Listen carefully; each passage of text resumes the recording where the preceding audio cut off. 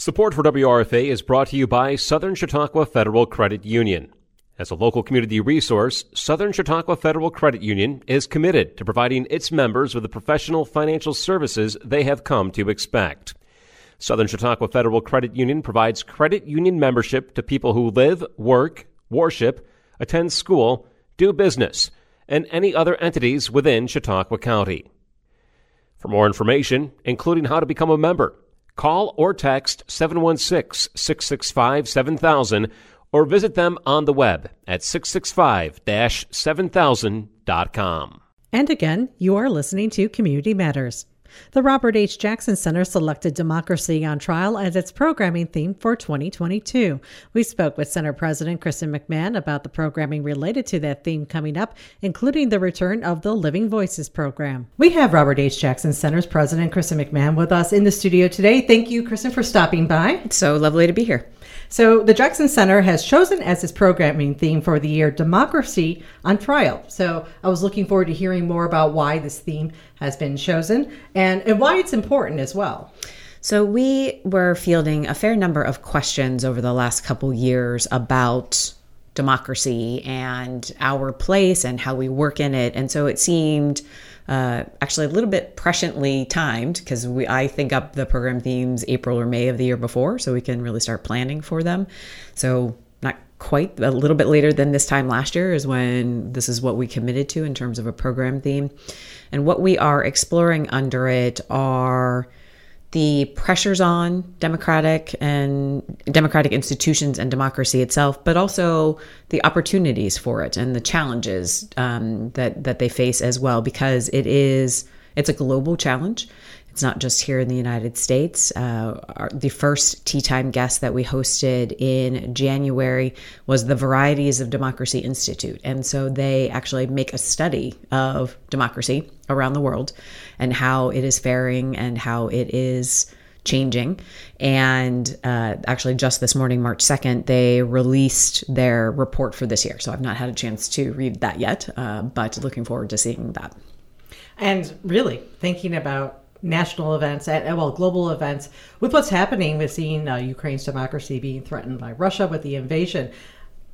Well done. I really can't think of it either way. You could have had no idea that this is what you would be talking about in March 2nd, 2022 when you're coming forward with this program. It is very interesting to see what is happening. It's hard sometimes to step back and look at it, I want to say clinically, but really, I mean, we are getting quite a lesson right now.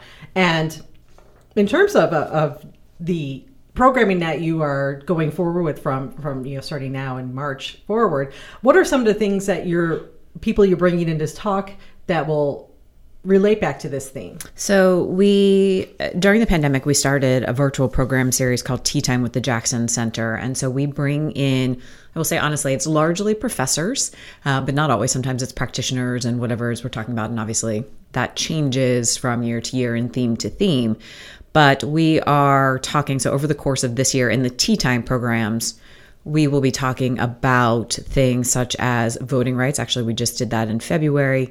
We'll be taking a look at why is it important for the judiciary to have diversity on it?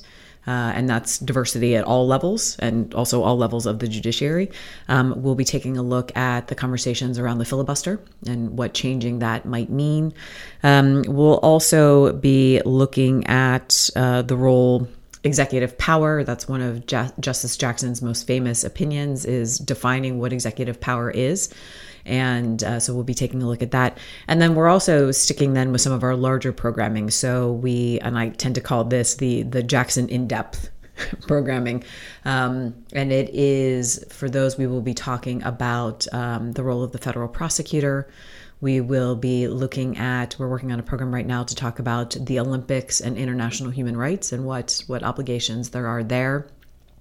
And so, to get into some specifics, the Tea Times air on the fourth Thursday of every month on our Facebook page live. And then on April 1st, We are doing a seminar called Robert H. Jackson, the Federal Prosecutor Legacy.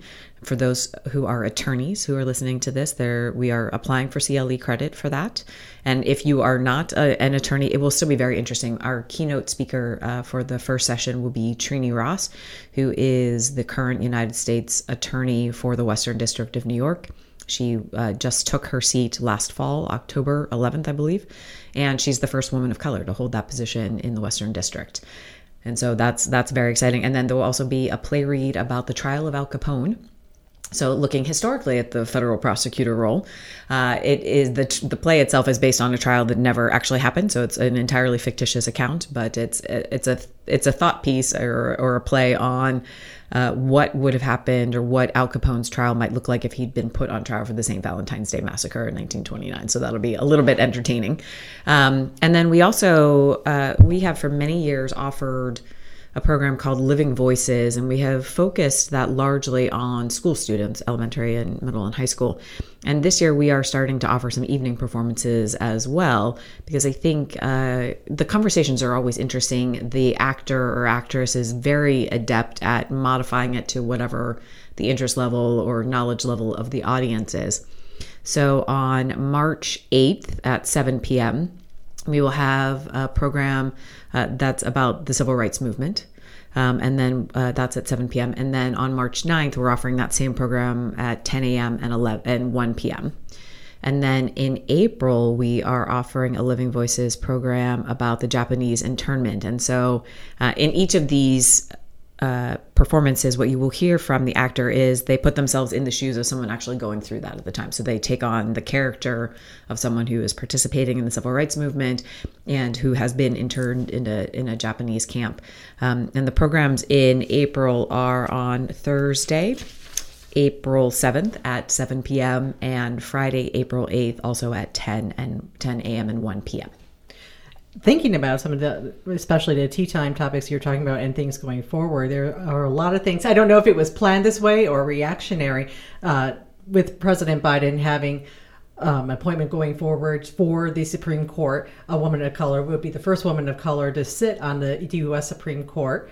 Well, first African-American. First African-American. Yes. I apologize. Yes, the first African-American. Yes, that's right, because Judge Sotomayor is Latino. Yes. So yeah, this very interesting times, and between that and a lot of people, I mean, you're talking about executive powers. I mean, goodness, there's been so many discussions about not just what a president can do, what can a governor do, what are an executive powers, how far can they go, and are they going too far in recent times? So very interesting topics. Looking forward to hearing more about those in the coming weeks and all that. I'm sure it'd be very interesting for a lot of folks that have been wondering some of the same comments too. If you go around social media, you certainly get your fill. Yes. And that honestly, that's part of what prompted the theme for this year as well, because I also feel as if there's a fair amount of confusion, and we tend to use words like fascist and Nazi and crimes against humanity and things like that without really understanding the historical context of them. And so that's part of what this year is also designed to break down, is let's really, like, when we're talking about these things, let's really know what we're talking about. And so we're also trying to offer programs at sort of all levels. So you don't have to be a deep Jackson scholar to come to this. You don't have to, if you're just curious about it, please come. Mm-hmm. And one of the things that is, well, World War II and then the Nuremberg trials was 70 years ago? 75 years ago. How it's still so relevant right now with when Russia invaded Ukraine. I don't remember which country it was I saw, but someone had put forward, referencing Nuremberg and concern about what is happening in Ukraine and, going forward and, saying there are war crimes happening here. What is the process? We're going to go forward and go after Russia for this. And something that happened 75 years ago still is so very relevant, and it's important. And we're very lucky to have Robert H. Jackson Center here to keep us going forward with what is happening. Well, and it's pretty amazing when you think about it that he created the trials, and obviously not just him alone. It was a coalition of allied forces, but created the Nuremberg trials out of basically nothing. They had to create what the crimes were. They had to define the rules of evidence and how the process and procedures would work. One of the things he was actually not able to get into those crimes was he wanted to make war illegal. He wanted to figure out a way to inhibit it as much as possible.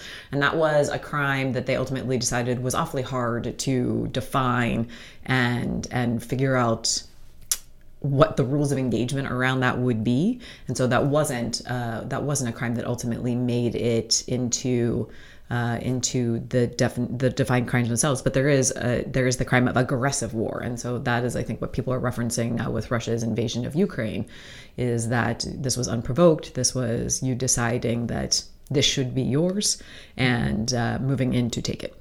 And yeah, thinking about it, was, well, optimistically, it would have been great to say, war is illegal.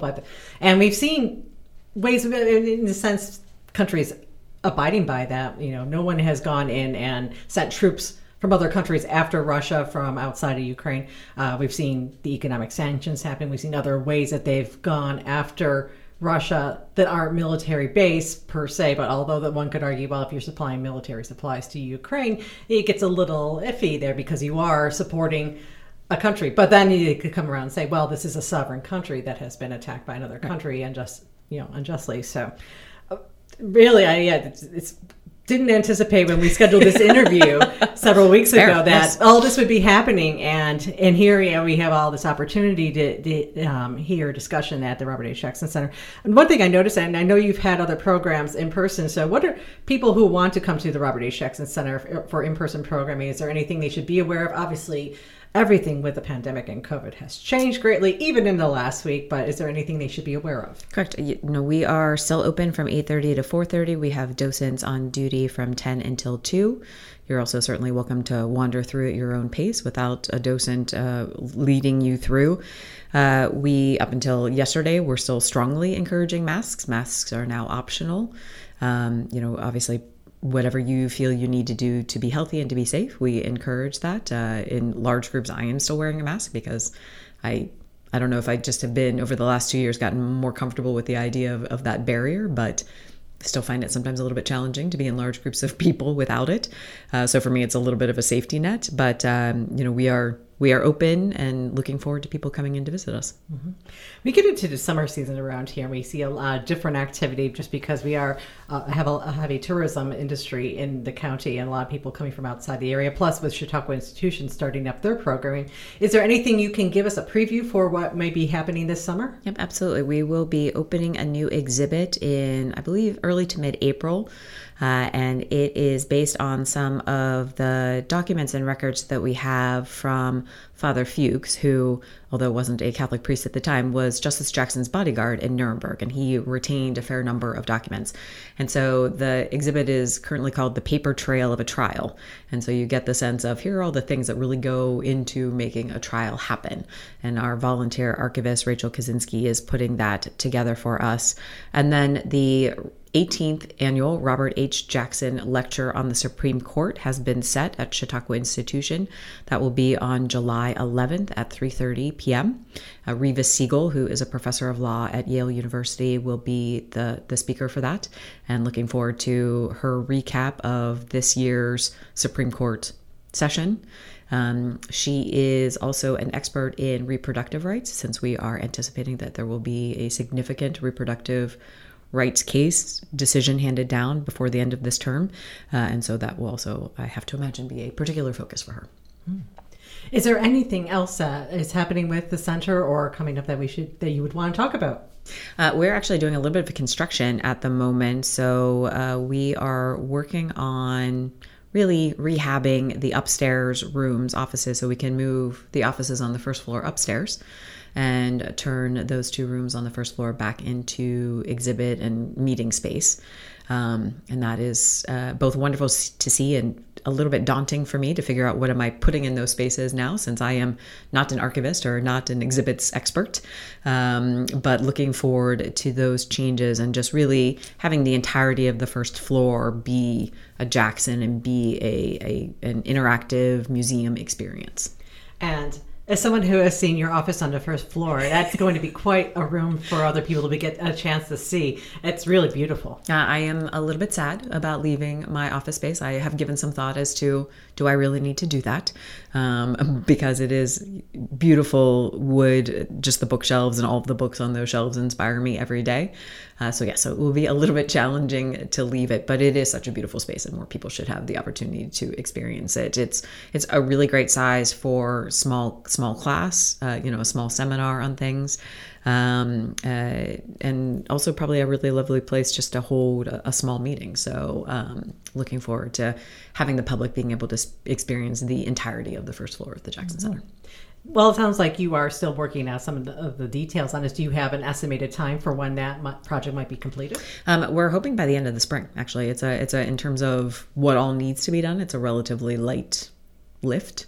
They have been doing a fair amount of demo in the upstairs over the last couple of weeks. There was an old kitchenette upstairs that they're turning into a bathroom. So we have more than one bathroom in the mansion side, which will be very exciting. And we won't always have to run up and down the stairs. But the rest of it is really just getting those rooms. They haven't really been used since we took over the center in the early 2000s. So really they just needed some tech upgrades and some paint upgrades and just make sure everything is functioning correctly, and a little bit of ADA compliance changes too.